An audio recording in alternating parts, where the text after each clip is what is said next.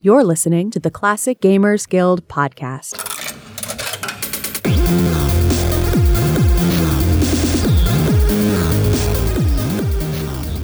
Hello and welcome to the Classic Gamers Guild podcast. I'm your host, Anna. I'm here with your other host, Paul. I'm pointing at you because you probably can't see it right now. And we are going to talk about a very exciting year in gaming. It wasn't exactly the first, it wasn't the headliner year in gaming. It wasn't the year where all these firsts came out. It was a year where I feel the industry was just kind of settling into their groove and they were starting to see what adventure gaming was all about. And the year that I'm talking about is 1988. I'm sure y'all were dying to know that. Yeah, we're talking 1988 today. I start all these episodes sounding like a weird car salesman for some reason. We got your 1988. There's adventure game. We're gonna talk about the games in 1988 because it's a year that qualifies as classic. And, there's a lot of classic going on in that year. And we've taken it an extra dimension. We've actually brought out games that were made this year. We've done a little bit of ranking, and we've done a little bit of, ideas about the games that we've played. So we have a format. We're going to do a thing. Yeah. You're welcome. We we put a solid 17 minutes into this episode for you guys, and I hope how much that takes. It's a little.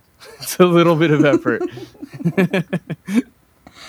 It's about right. So I'm gonna start this year off pretty big here with a game that's important to me. So I could technically end with it, but I'm gonna start with it, and that's King's Quest IV. And I'm gonna say the reason that this game is important to me is because it was my very first adventure game outside of say Donald Duck's Playground, which I know you can't really call it an adventure game, but it kind of had the format a little. Go around, you click on things, you spend money. Anyways, yeah. and I played this whole game all the way through. I never went on a trip to England, but I was also missing a couple of points. But it was so memorable. I mean, the first time I'm walking up towards the castle and the goons come and they grabbed me and I was taken away, and all of a sudden I wasn't in control of the game. I thought that was pretty mind-blowing for me. I know you've played this game before, so I'm going to just run through my thoughts, and then you can go ahead and tell me your thoughts on this game. But that one really blew me away. The scary trees scared the crap out of me because they kill you, right? That was super intense. The whale versus the shark when you're off and swimming. I still rank it as my very, very favorite King's Quest game. Yeah, I would rank 4 as my favorite as well. I played it recently too, so for the first time, just a couple of months ago. So I think all the things I loved about it are probably different than yours, because at 37 years old, it was hard to find the scary trees to be particularly stand out. That had been a trope I'd seen before at this point. Sometimes I have a hard time differentiating between my initial impressions and memories of a game and how I feel about a game now, because you are correct. I have also played this game recently, and when I'm playing it, I remember how scary the trees were, but I wasn't scared. Yeah, well, what was genuinely scary as a grown man who has a child that looks to him when he's scared to protect him, I was frightened by being in the dark with the troll. When you fall down the chasm 16 times before you get past it, that scene. Yes. It was literally wearing on my nerves. It was making me jumpy, and because you're waiting for it the whole time. So yeah, as a grown man whose child thinks that he's safe in my arms, I was brought to actual fear playing King's Quest IV. It was really scary. Mm-hmm. It is. And it's also fast on the modern system. You can put on slow-mo, you can turn it down. It's still faster than it was when we originally played it. So he's just bam, he's there and you're dead. That's just it. You don't even have time. You're oh, I'll walk off the screen. No, you won't, honey. You're dead now. Yeah. Yeah, yeah. You really think you can be like within 4 steps of the side of the screen. It's not enough. But no, it's a really good game. Like I'd managed to get to all this time in life and doing this podcast and talking to other people and Facebook groups and the whole deal and somehow it was never spoiled. Like nobody had ever spoiled the part that I'm about to spoil for everyone listening. So like, just skip ahead a few, I guess. It doesn't matter. This is about to be a very forgettable sentence. It won't ruin much for you, but like, what was the forgettable sentence? How ironic. What was I going to say? I didn't know it would be that forgettable. Oh, yeah. I'm panicking because I really don't want to have to edit this. So I'm just going to say words until I remember it. Oh, no. Oh, okay. That it turns into night.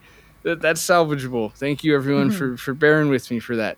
I had no idea that the game turns to night. So, like, when that happened, actually shortly after the scene with the troll where you make it outside of the cave and you get the thing near the snake and then it turns to nighttime, it blew my mind. Like, that was so cool. I had no idea this game had, like, a creepy vibe to it. Like, King's Quest, I played 1 through 3 in order, and it was just so... It was so sweet. You need like a root canal sort of sweet, like just too family friendly to a degree, just too vanilla. So I really wasn't expecting it to get really, really, kind of dark and zombies and all that kind of stuff. I didn't see it coming.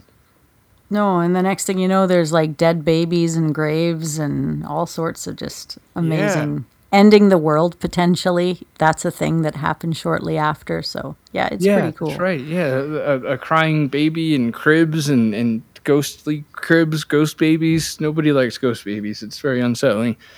And Roberta's eyes, the painting's eyes following you and your reflection in the mirror in the dark at nighttime, just like shivery. Yeah. Yeah, I think so much of my shock was again, just how bubblegum waterfalls the first 3 games are. I mean, I guess that's kind of objectively not true at all because you are like a child slave in the third one, but it's a very bright color palette. It's just I just wasn't expecting it to go quite as dark as it did. Mm-hmm. Yeah, the day to night thing blew me away. I've brought it up before. I'll bring it up again. Man, it is just so cool. And I don't think I've ever played the game where I didn't accomplish what I needed to do before nighttime. So I'm not sure if it's like an automatic item triggered event or if it's a time driven event, but it's never happened at the wrong time. Yeah, I was just thinking about this last night about timed events because of Dagger of Amon-Ra and coding the game that I'm working on. Like, how would they have coded timing events? And I came to the conclusion that it would be, as far as I know, which isn't much, impossible to actually do like true timing, especially in like, AGI or SCI engine. So like it has to be like an Amon-Ra was definitely triggered by events. Like when you got the thing or talked to the person, the clock would change. And I think with King's Quest 4, it was whatever you do with the snake, when you walk across the stones over the water and whatever the details elude me, but lute. You just play the flute thing and it, you hypnotize it. Right. And then you walk back over the stones and when you get to the entrance of the cave, that's when it turns to night. So I think it does that like no matter what, but maybe it doesn't do it if you're missing certain inventory items. Yeah, that's a good question. Or, well, you weren't asking a question, but yes, that would be a good question to ask. So I've taken the time to rank all of the King's Quest games in order, even though they weren't all made in 1988. And then, I was going to read you my ranking, and then Paul was going to read you his ranking, but it turns out we both pretty much agree on the ranking. So I'm just going to assume I know everything and read you our ranking as laid here. So number 1, top spot, King's Quest 4. I already said it. It's a good game. I just kind of told you why. So I'm not going to go back and say it again. King's Quest 6, I've put that next over King's Quest 5, pretty much on the toss of a coin. But King's Quest 6 is number 2 because it's whimsical. There's plants that talk. It's great. King's Quest 5 is next because it was hand-painted. It's a beautiful game. It was kind of funny in its own right. Like, it didn't take itself too seriously. There's, like, talking bugs and anyways, it was a fun game. Next, I'm going to pop King's Quest 8 in there. Yeah, I'm ranking it higher than anybody else in the world would. What are you going to do about it? My podcast. It's happening. And Paul doesn't even have to agree. He hasn't played this. I'm sticking it in there and assuming it's your opinion if you had played it, even though I know it wouldn't be. No reason. Moving on. Number 5, I rank number 3 in there. Now, I'm sorry for the lovers of 3. It is lower in my list because I didn't play it until later and I had to use a walkthrough. So, anyways, there's number 3. And next is number 1 because it was the very first King's Quest and I think it deserves to have a place not at the end of my list. And number 2 is after it simply because it isn't number 1 and I put number 7 at the end because I didn't really like it very much. I'm sorry. So that, anyways, that's my standings.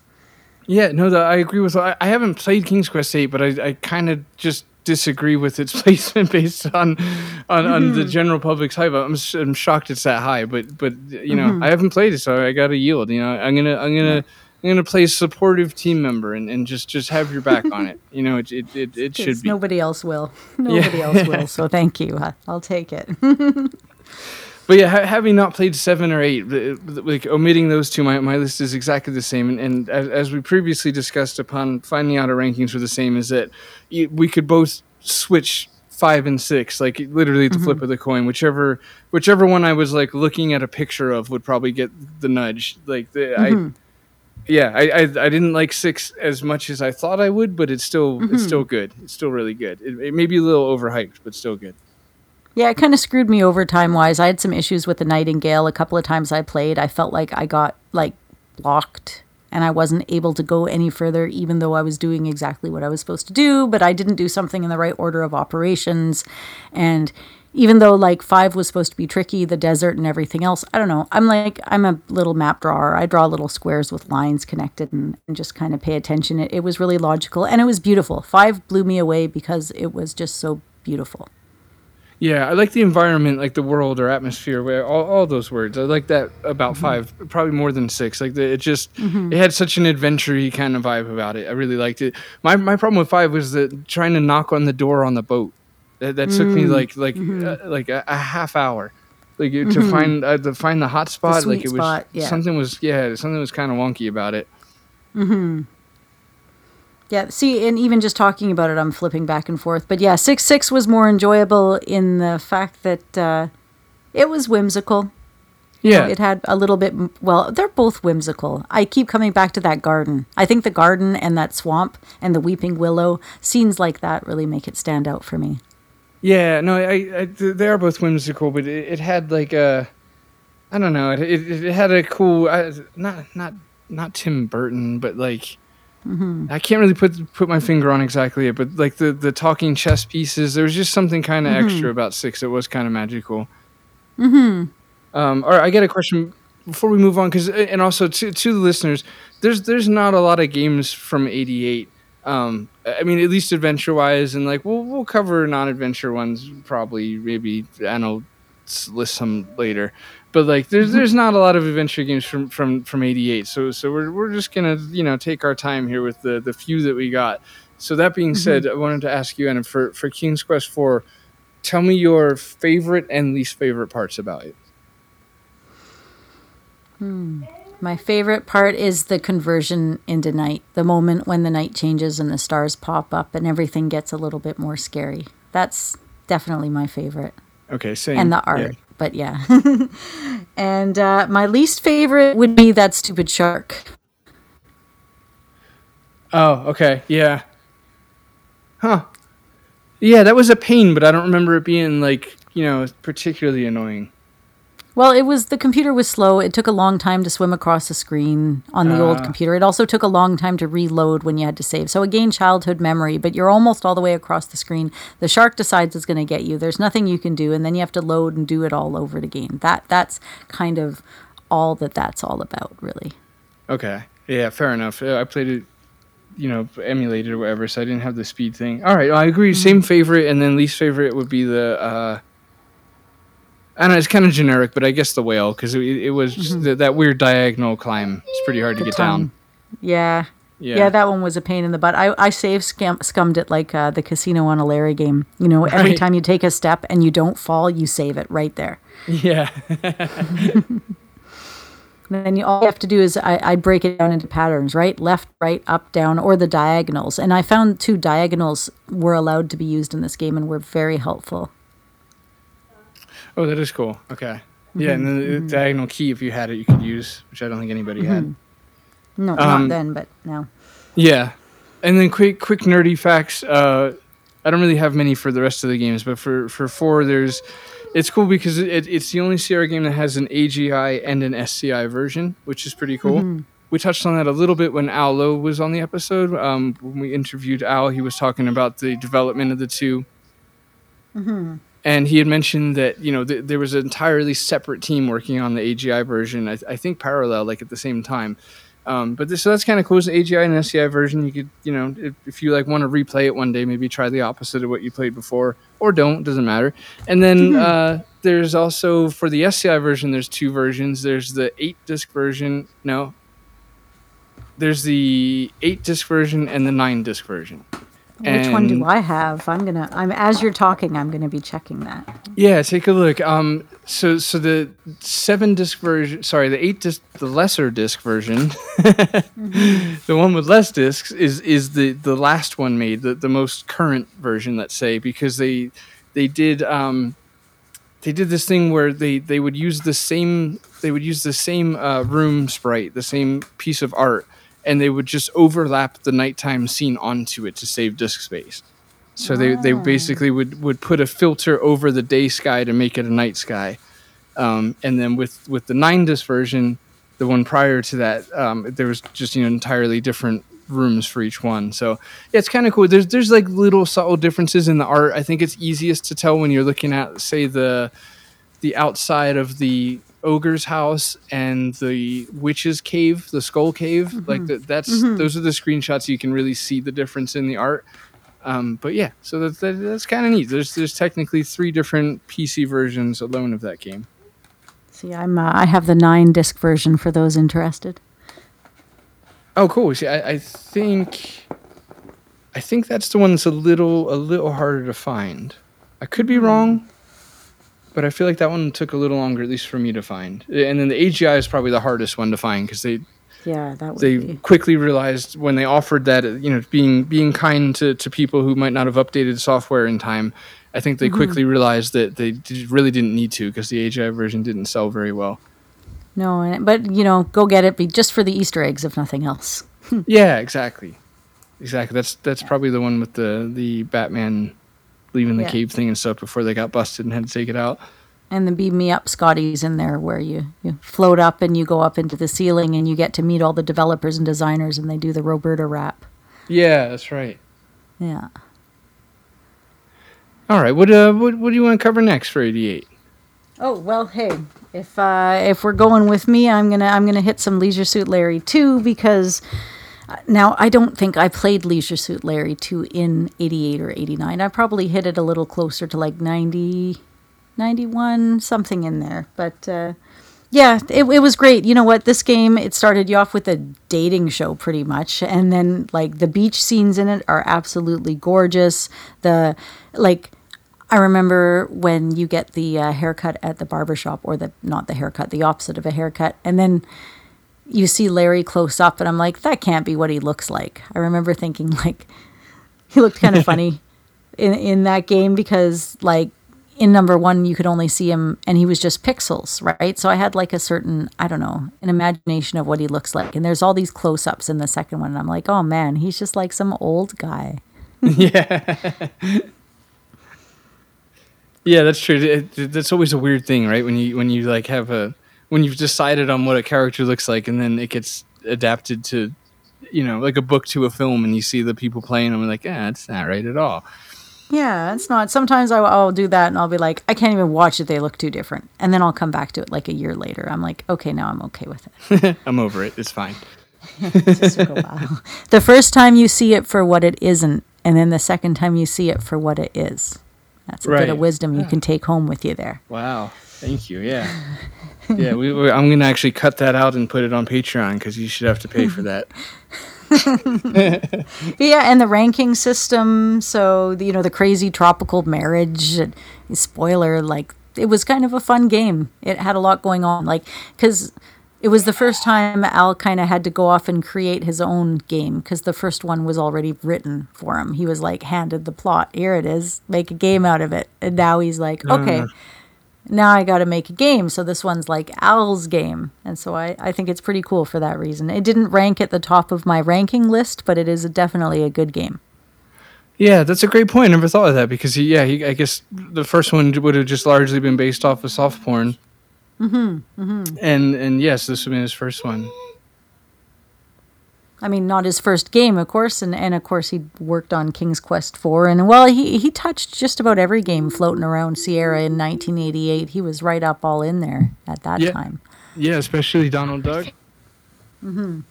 Yeah, and that too. Gotta love the Donald Duck's Playground. And all the other Disney games he did too, and yeah, busy guy. Yeah, I played Donald Duck for a little bit before we interviewed him all that time ago, and again for a grown man in his late 30s, I spent a shocking amount of time playing it. Like I really actually had quite a good time with that game. It was pretty fun. Well, it gives you guilty. It's got everything, right? I mean, I know it's not an 88 game, but anyways, I mean, like you get to go out, you get to earn money, you get to go to the store and you get to buy stuff to upgrade your swanky playground, and like. What a great closed loop kind of a game. It has everything, really. Yeah, exactly. Those are the kind of games that turn me into that back in my day kind of guy. Well, back in my day, games had values, really taught kids morals. It's true. That is one of those. And it's like, but it's Disney. It's like the opposite of morals. But you're like, no. Not back then. We didn't see that stuff at all. Yeah, there was... Yeah. Yeah, so I took the time to rank the Larry games too, and in my Larry ranking, I placed number 2 at number 3. I'm sorry, I couldn't give it a better spot, but I had to place number 1 at number 1 because in this series it was the first one. It was the first one I played, and it was the first time I got to experience what a lover is and a prostitute and whiskey and all sorts of things that I really needed to know at the tender young age I was when I played it. Larry one's like the shitty uncle you never had, He totally is. I'm like, Uncle Larry, man, I've been waiting for you. I cannot sit on your lap. No, sorry. But, yeah. So anyways, I got 1 at number 1. I got 3 at number 2 because, I mean, if 3 is a great game all the way through, I love the fact that you can play with Larry, you can play as Patty, and then at the end it's like super mind-blowing because they break the fourth wall and essentially it could have been the end of the series and Rosella jumps in and it's amazing. But yeah. So I rank 3 next, I rank 2 next. Great game, that's fine. I rank 7 next. I think Al Lowe ranked it as his first, but I did enjoy 7. It was a fun cartoon. Then you got 6. Because 6 was fun too. It was fine. And then I ranked 5 last because I still don't fully like 5. So it would be last. Yeah, that's fair enough. In my rankings again, I haven't played 6, so which is weird. Just because I've played 7 and 5 and such. But that said, it doesn't matter. Omitting 6, I've got number 3. In the top spot, I think that's just it's pretty close to a perfect game. I love. It's beautiful. 3. It could have knocked 1 out. I said I kept 1 because of the OG aspect thing for me, and you can see in my ranking system, I've generally put in number 1 spot the one I played first. Right. Yeah. No, I get that. Yeah. That's it's like a to almost honor it. But yeah, I've got 3 first. And then I've got number 1. And then I've got number. Sorry, I can't find my list, but you know what? It started in my head, so I can. We'll get through this. It's still in there. You can do it. Yeah, making this just real painful for everybody. I'm sorry. Okay, so 3 is first, and then 1 is second, and then 2 is third, and then 7 is 4. And then 5 is last, and I haven't played 6, but I can just already say that 6 is ahead of 5. I had no fun playing that game. Neither 5 made me mad. A, I've said it before, because it wasn't 4, and B, because it was point and click, and C, because it was like, I don't know, Ultima 9 or something. It's just like, what is a penis? I'm just like, okay, Yeah. I get it. I know what a penis is. Let me just play the game. And another reason Larry 3 is number 1, because you get to see Larry's penis, and that was just Yeah. a treat. You know, I really just, enjoyed that. Yeah, I was confident I was a straight man until that game, and now I just don't It's know. true. Can't get And it water out of my head. views, the shower stuff, and yeah, there's just cool stuff. It's a good game. Yeah, it was a lot of fun. So, and an honorable nerdy mention, there's a point-and-click adaptation of Leisure Suit Larry 2 at Adventure Game Studio at AGS, which would be adventuregamestudio.co.uk.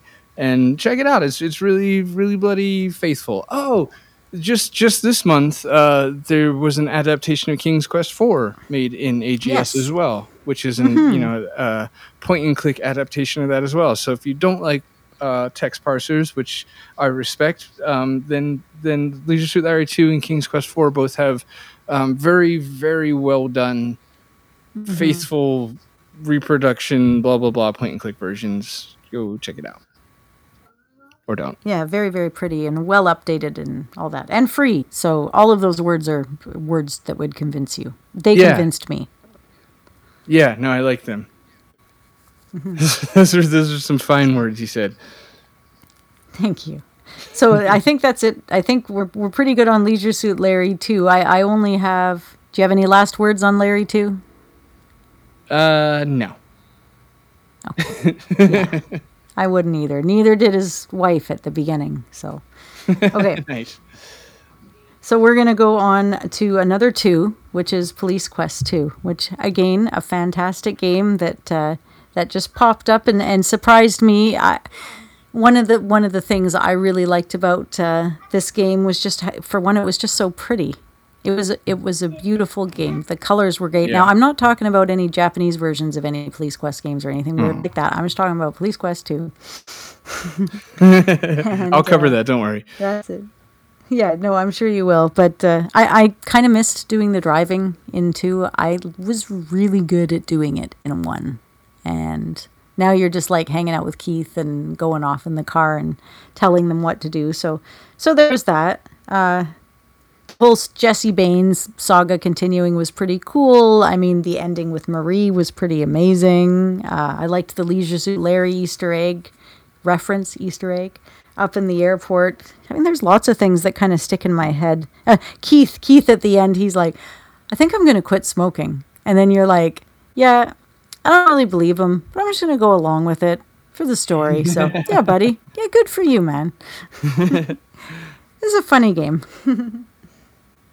Yeah, I feel like he lacks the resolve. I don't know. That's of all the loose ends with Sierra, that's the one I would like tied up the most. Did Keith ever quit smoking? Yeah, I don't see it at all. But yeah, it was fun. You know what? In that game, you got to run the computers. You got to go search through the filing cabinet. You got to learn more about the codes. I was really freaking good at getting my gun sighted in that game. Oh, yeah. I was not.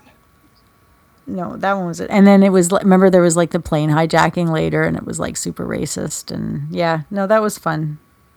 Yeah, well, it's funny because, I mean, the heroics involved in that just greatly overshadow anything else you did in the game. And it gets very little attention. Like, you saved a good 900 lives that day. Minimal.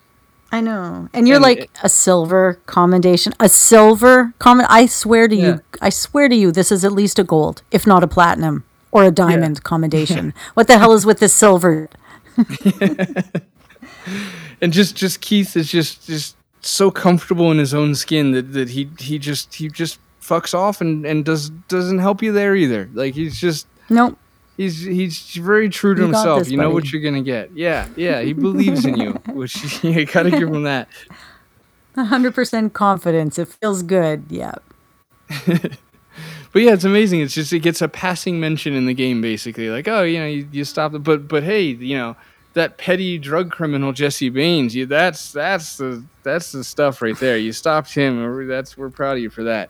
The plane thing was just a weird kind of like, yeah, that's fine. Good job.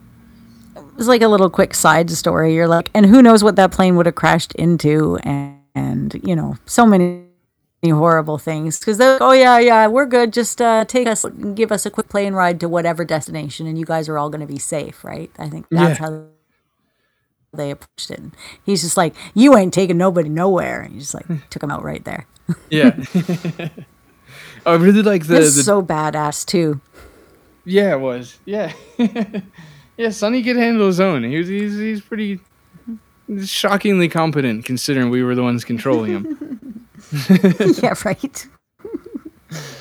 But that game, just for like 6 minutes, I wanted to be a cop because of that game, because they did such a great job of making you feel like it. Like the two examples to back that up would be the diving sequence, like the eerie music when you're under the water, and then you find the dead body in the water, and then I don't know, there's the whole thing with like the diving team pulling up and suiting up to go into the water and then pulling the corpse out of the water was just, I don't know, that really stuck with me as a kid, for better or worse. And yeah, I'm just terrified of water. I'm not sure if that's related, but I don't like water I can't see my feet in, because you don't know what's going to come get you. But I also don't like water you can see your feet in, because you can see what's going to get you, but you can't really do anything about it, because you know they got fins and stuff, and you don't. So it's right. It's kind of their territory. Anyway. That's why you only take showers and not baths. No, totally makes sense. Yeah. No, as a kid, I refused to do bubble baths because I was, I thought like a shark would come up the drain. What the fuck is under there? Yeah. Yeah. Exactly. Physics aren't a big deal to children, so it really freaked me out.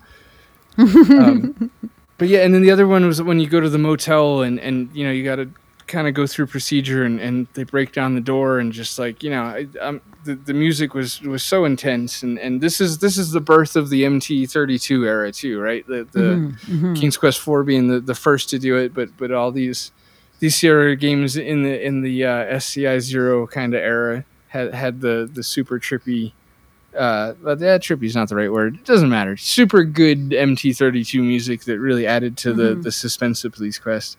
Authentic, musical, like fit with the game. It would like bring you into the game more. I didn't have a roll into MT32, so this is my adult opinion, but it really did. It made the game that much more real, which is silly, right? I'm talking about a pixelated game, but it really does add another dimension to it. It does, yeah. Especially again, that game makes it just so much more intense. Where you're like, yeah, this is just a stupid pixelated game, but I'm kind of a little freaked out in the water right now about this corpse, because it's gross. But and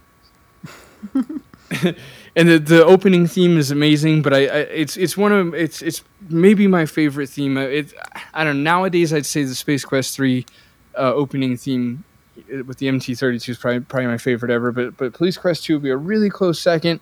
But like I kind of ruined it for myself because I made that theme the ringtone to one of my exes, because she was always buddy. She was always coming to get me. It was always like gonna get yelled at. Yeah, exactly. She's gonna yell at me. I hate it. And so now when I hear it, it kind of triggers that same little heart feeling of like, oh shit, and then it's like, oh wait, this is the game, not my phone. Doesn't matter. Just don't do what I did, people. Don't put a beloved theme to an ex's ringtone, because it'll ruin it. It would. And I mean, you don't know if they're ever, don't make it as a loved one's theme tone either, because they might become an ex, is the point. Yeah, that's the tricky part. Yeah. It is, right? Because you're not an ex, so I can assign a ringtone to you. This is a great idea. Yeah, it's like a trick question kind of thing. Just don't do it. And honestly, if you're that kind of person, don't get tattoos. I was going to say, that was like totally late. That was exactly what I was going to say. Just, one logically follows the other, really. And don't use a tattoo as a replacement. Like, I'm not going to get a ringtone of her, so now I'm going to tattoo her name on me or him. Don't do that. Exactly. And I'm not judging, because I did the ringtone thing, which is related to the tattoos, which goes to say that I have a Day of the Dead horse on my neck. Location's fine because of my profession and stuff. It's all good. But the point is that I didn't really want a horse on my neck. I just had to cover something else up. So just Passion take it from does me, kids. crazy things. Yeah, just stop with the ringtones and tattoos, or you might have a weird horse on your neck. All right, And a game you can't play. That's That's a good Easter egg. Somehow in a game, there's like, but there's a horse on the guy's neck. Yeah. Yeah, exactly. Because you're like, who would do that in real life? Nobody, right? It's something I would totally do in my game, but we're doing low resolution, so it would just be one black pixel on the neck. It wouldn't. Is that a barcode? What? I don't know.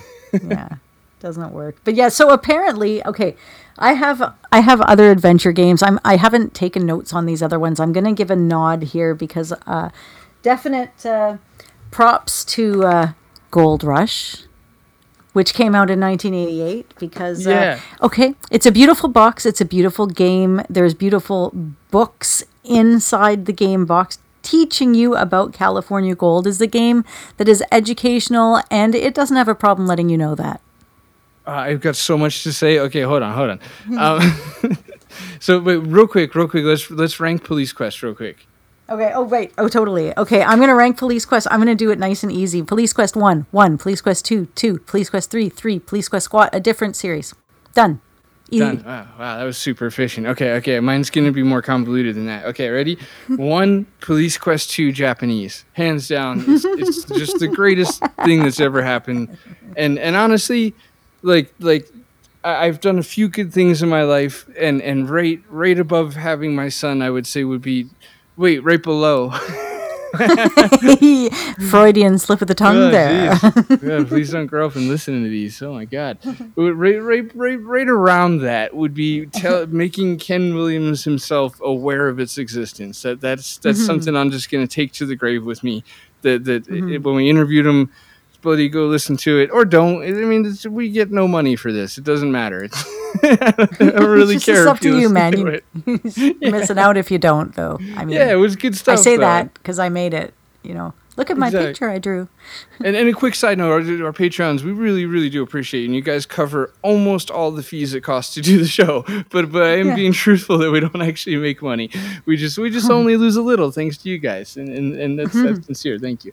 But anyway, yeah, telling Ken Williams about that was one of the highlights of my life, and then so number 2, so that's number 1 is the Japanese one. Number 2 is Police Quest 1 because I'm probably obsessed with adventure games because of Police Quest 1. And then Police Quest 2 is 3, and Police Quest 3 is at 4. And SWATs, I have no opinion on it. It kind of it was really hard. It didn't have any characters I knew, and it was like a police procedural. I've said this before. I'll say it again. I'm sorry, but it was just a different series to me. It was the SWAT series that sort of like branched off of the Police Quest series. Yeah, totally. Oh, we're totally, both of us are forgetting Open Season. Oh yeah, well that's okay. I'll keep forgetting it. Yeah, it was done by that terrible person, so it's fine. I did. I played it. I got it. I didn't know who Gerald Gates was or any of that other stuff, and I didn't know any of the background. I knew it was controversial, so I was super excited to play it because I wanted to see how gritty and all that other stuff it was. But I also didn't get very far in it, even though I was anticipating it to be fun. I will say, if you haven't played it, don't play Blue Force instead by Jim Wallace, because which I still haven't played. You know that, right? I never honestly, even knew it existed till I met you. It's just totally fine. Like it's not great. Like there's more games you probably should play first anyway. But it is. I think it was Tsunami. It was after Jim Wallace left Sierra. But it's more. I think it's like more of like a spiritual Police Quest 4 than Open Season, because again, it's a Jim Wallace cop game, and it's fine. It's fine. We'll just leave it there. Okay, so anyway, back to Gold Rush. The greatest. This is where we're at. The 96th greatest game of all time. That list is authentic. Yes, where you can go to Brazil and you can start off in Brooklyn and you can choose your expeditions, and it's not an easy game, but to me, out of all of the quest games, the ending is the most satisfying. Not that I need to reveal exactly what happens, but it's pretty simply, it's what you were going for, and then you accomplish it, and it happens, and it feels good, and more. Yeah, there may or may not be gold involved with the ending. You wouldn't imagine that would be. But so, okay, you have lots to say. Say your thing. I think I'm supposed to put you on a time limit when we talk about this game. So I'm going to mentally think about what the time limit is, but I'm not going to tell you. Go. Well, back in 1991, I was just a wee little lad, and in walked my father through the door. It was a blustery winter day. No, I guess I've said most of the things. It's a beautiful game and it's so fun. And there's 3 different routes you could do. So if you've played it and you're like, I played it, it's fine. Buddy, go play it again. Do one of the other routes. You'll surely like it more. That's not true. If you don't like it, you're not gonna like it. But I love it. I think it's an amazing game. The donkey is just the worst person, but he's fun. He's a free spirit, we're just a bloody, you can't, he's untethered or something. Yeah. A lot of F3 when you're mining for gold. That's kind of Always. That's kind of a bummer. That. Yeah. Don't step on the grass. No, never.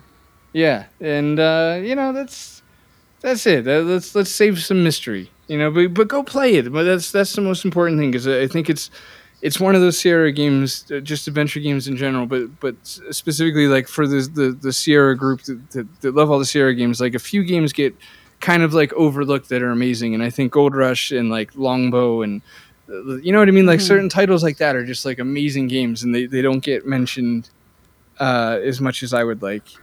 I guess I mean, that might not be true either. I don't know. I'm making this bloody game so much. I haven't been on the internet in like a year, so I don't know what people are saying. But no, it doesn't matter. No one's Just talking say about more. that.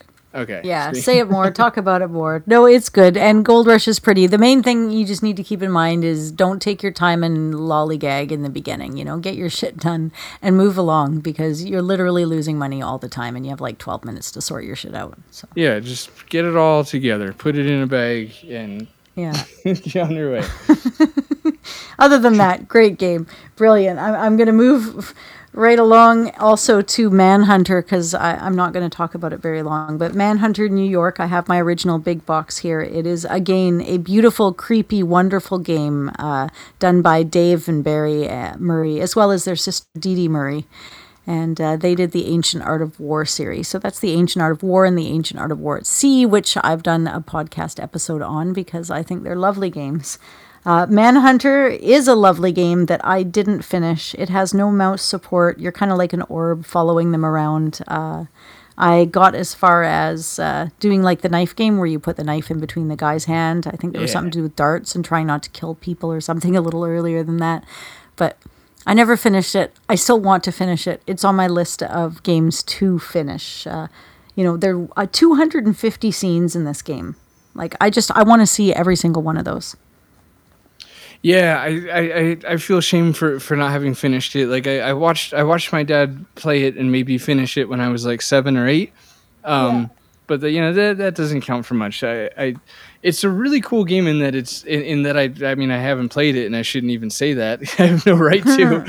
But like I love the idea of the game because it kind of gives me a vibe that it's a bit ahead of its time. Like there's some weird kind of cyberpunky aspects of it with like digital intestines and like just weird dark things going on and cultish things, and it's not a very it's not a family friendly kind of game in a good way. No, exactly, which is why as a kid I should have liked it more. What I think happened is by the time I got Manhunter, I had other games that I was playing. Like, I think if I'd have gotten Manhunter early, kind of like I did King's Quest IV, I would have put more time, thought, and effort into it. Right. Yeah, that's by the time my dad brought it home, it was probably like 3 or 4 years later. And so I was like already getting into different games. Yeah, I don't know. I blame timing, but sometimes I feel like I just wasn't smart enough to figure out the timing. Well, that's very big of you. It's you're really having a real self-aware moment. I have too many of those sometimes. It's like, is it worse now that I can see what my problems are, but I still can't fix them? It's like, maybe I just don't want to know what they are. This is like not good.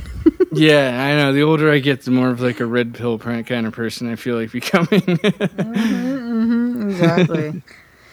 But yeah, outside of that, there was some other great games that came out. So before we touch on these things called non-adventure games, do you have any other adventure games that you want to bring up first? I do. And this is LucasArts. We've got a LucasArts game to cover, which is Zak McKracken, and Nice. I apologize to listeners because I know there's a ton of LucasArts fans, and to the point where a lot of LucasArts fans just don't even like Sierra. So we probably shouldn't have made you sit through like all the Sierra ones before getting to Lucas. That's on me. I'm sorry because this one I've played and Anna hasn't. So it was up to me. I dropped the ball back there. I'm real sorry. But we got Zak McKracken and the Alien Mindbenders, which I really like. I thought it was a lot of fun. I know it's kind of regarded as maybe the lesser of maybe all the LucasArts games, maybe next to or around the Dig, which I also happen to really, really like. But Zak McKracken is a really fun game, and I played it with a walkthrough, which is maybe possibly why I like it so much, because from what I understand, it's pretty infuriating as far as difficulty is concerned. And I do remember there were times where I was reading the walkthrough and just kind of on autopilot, like, yeah, this is like you just want to do the thing it's telling you to do before you even forget what like you're being told the answer and it's hard to even remember the answer. That's how complicated it got at points. But Yeah. but I thought it was really fun. It's a really cool idea where like you work for like one of those rag mag kind of things where it's like Inquirer or the Bloody Sun. Am I right? A little political Yeah. humor. Sorry. It was just the worst. But yeah, you work for one of those, Bat Boy was born last night kind of magazines, and things, get a little out of control, or you end up in a space traveling van and stuff like that. But it's a lot of fun, and it's got a cool kind of globe-trotting vibe where like you go, you go to the airport and fly to different locations, and that's another thing LucasArts always did really, really good, especially in like Fate of Atlantis or even Last Crusade, where you get that cool globe-trotty adventure feeling from it. And like Fate of Atlantis, I could be wrong about this, but I don't think I am, that you could control or decide where you went in like what order. It wasn't linear, so you really just felt like, I'm going to the airport. I wonder where I'll go today. And so that there was something kind of cool about that for me, aspect wise. So yeah, that's a really cool game. I'll just say that there's an EGA and a VGA version of it, and then there's also a really, really well done remake of it also on AGS. There's a it's hard to say because there is a VGA version, but the remake on AGS is like, it looks like if the game was made in like 94. Like it's just beautiful, like just amazing, gorgeous graphics. But at the same time, like I'm glad I played the VGA version because it has more of that Maniac Mansion sort of vibe to it, which is it's just charming and just more colorful, the pinks and cayennes and stuff like that. So yeah, anyway, bunch of options with Zak McKracken, but I think it's a really good game. I liked it. Yeah, so having not played it, I've always been fond of the cover art. I know Steve Purcell did it, and I'm a big fan of his. Obviously, he did like Sam and Max. He did the comics and the cartoons and everything. So he put together a fun front cover for the big box on that. If I was to actually be able to afford a LucasArts big box, which I'm not, that would be a fun one to have just for the art. Yeah, honestly, I think this is the most expensive one too. Of all it's a really hard one. Yeah, I got lucky and got it in like 2013 before everything got like crazy price wise. So yeah, I think lucky. I got it for a bloody tank of gas. Yeah, the only LucasArts games I have that are actually in the big box is Maniac Mansion in the hard big box and Maniac Mansion in the Lust big box, and I have no others.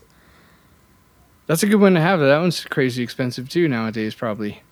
Yeah, both super random. One just I've had since I was a kid, and the Lust box was just like somebody at a store going, "Hey, I got this box with no game in it. You want it since it doesn't have the game in it?" And I'm like, "Yes."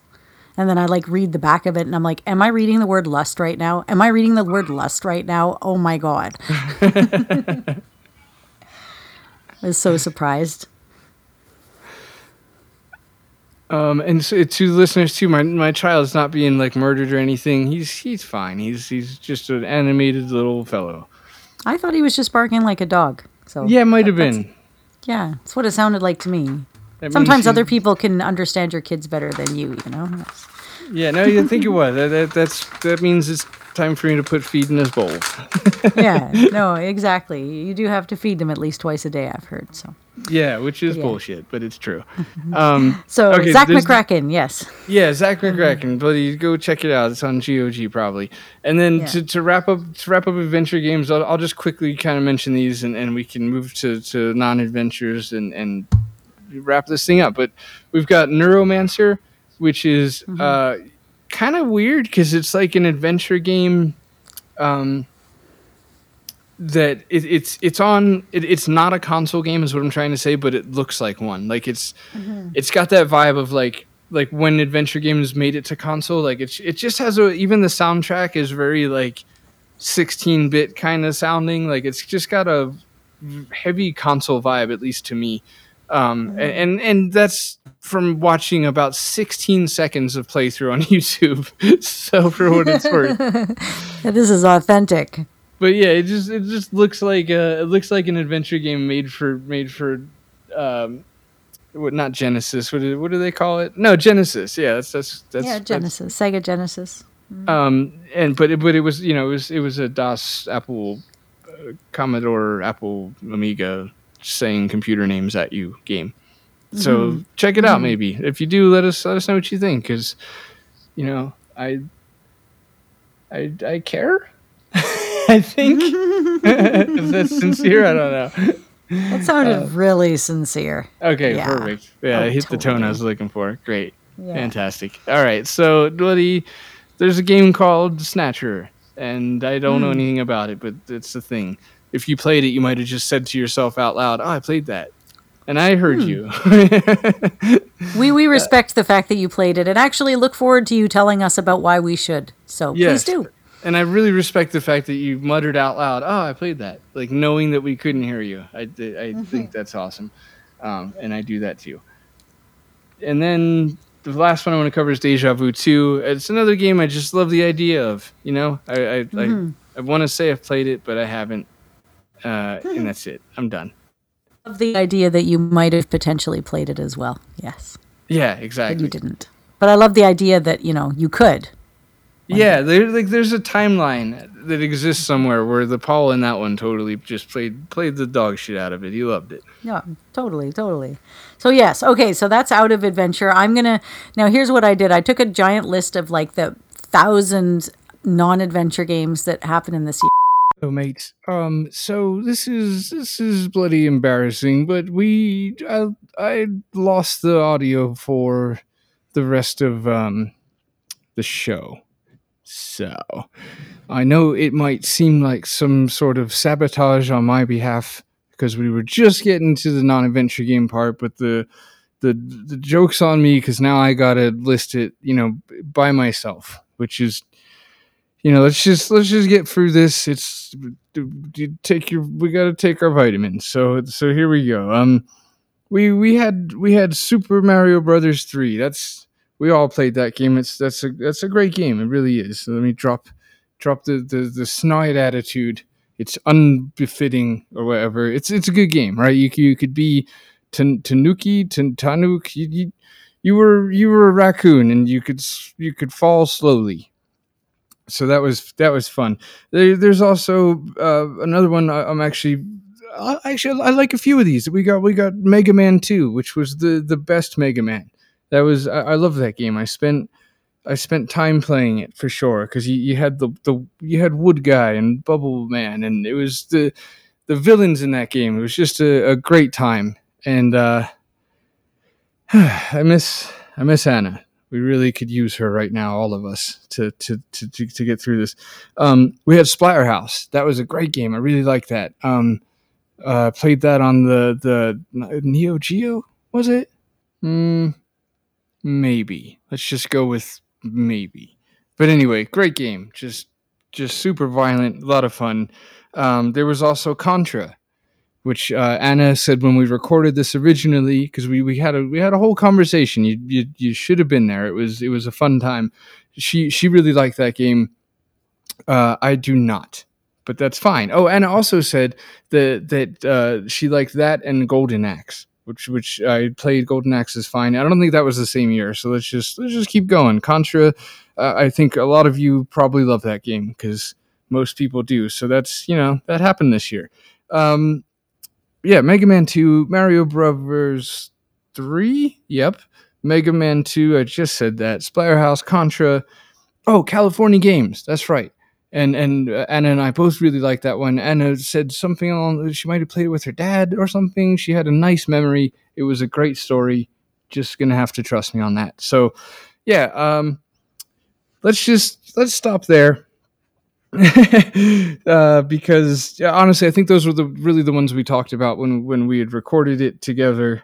I'm rushing this out. The show goes live in a few hours. I'm just finishing up editing, and I realized that for some reason the end of the thing is gone. So I'm just gonna say these words, and I did. So good stuff, great job. Thank you all for listening. That was a show. Now I'm gonna say some things at you because that's what I usually do. And last night we had like this cheeky little back and forth about how I was gonna say so. You know what? I can't recreate that. It was just lightning in a bottle. It was banter. I don't have the other half here with me to bounce off of. So let's just do this thing.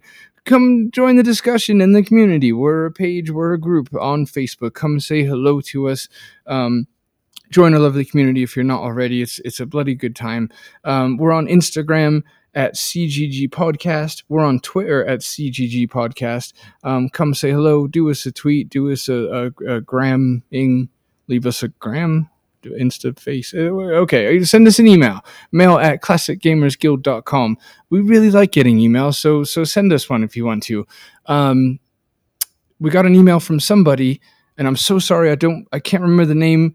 You know what? But for the next show, I am going to look it up and shout it out proper next week.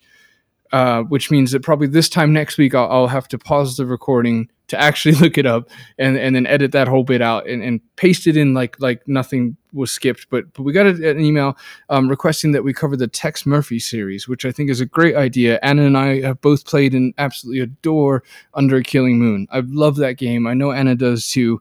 So we were kind of thinking at minimum, perhaps we could do an episode just on Under a Killing Moon.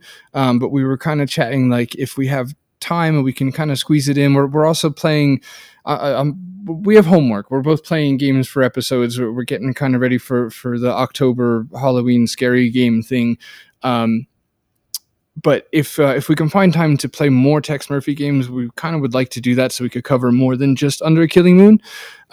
Like I'd like to play like Pandora Directive or possibly Mean Streets. She was talking about maybe playing Martian Random. So yeah, anyway, thank you for that email. I'm going to shout that name out next episode. And we were going to, we're going to get on top of that. But anyway, send us an email, mail at classicgamersguild.com. Huge thank you to all of our Patreons. We really appreciate and love you guys. If you want to become a Patreon, go to patreon.com/classicgamersguild and throw $1 at us if you want to. It doesn't matter. You don't have to. But if you do, we really appreciate it. It definitely helps us out a lot. And extra special thanks to those in our extra special thanks tier, which probably needs to be reworded. but regardless, to those in our extra special thanks tier, that would be Una and Gus, Jay Holmes, and Mark Fillion. We love you guys. Thank you so much. As always, please check out Mark Fillion's game, Chinatown Detective Agency. It's a bloody gorgeous, brilliant game. We did an interview with him. If you want to check that out, it's in the catalog. We did two episodes with him, actually. One just on Chinatown and another one on Carmen Sandiego. He's such a lovely fellow. Hi, Mark. But please go check out his game. Download it. Download the demo. Wishlist it. All that good stuff. I think I'm almost done saying stuff at you. So... check out our game, The Phantom Fellows. If you want to, wishlist it, download the demo, all that fun stuff. We just recently finished a Linux port for it. So, for the statistically speaking, half of one of you that is on Linux that's listening right now, good news, it's bloody on that. So yeah, check that out. Say hello to me on Twitter at Phantom Fellows if you want to. And that's it. That's the show. So this has been 1988. It was a good time. I hope you guys enjoyed it, and be safe out there. That didn't feel right. Don't do murder.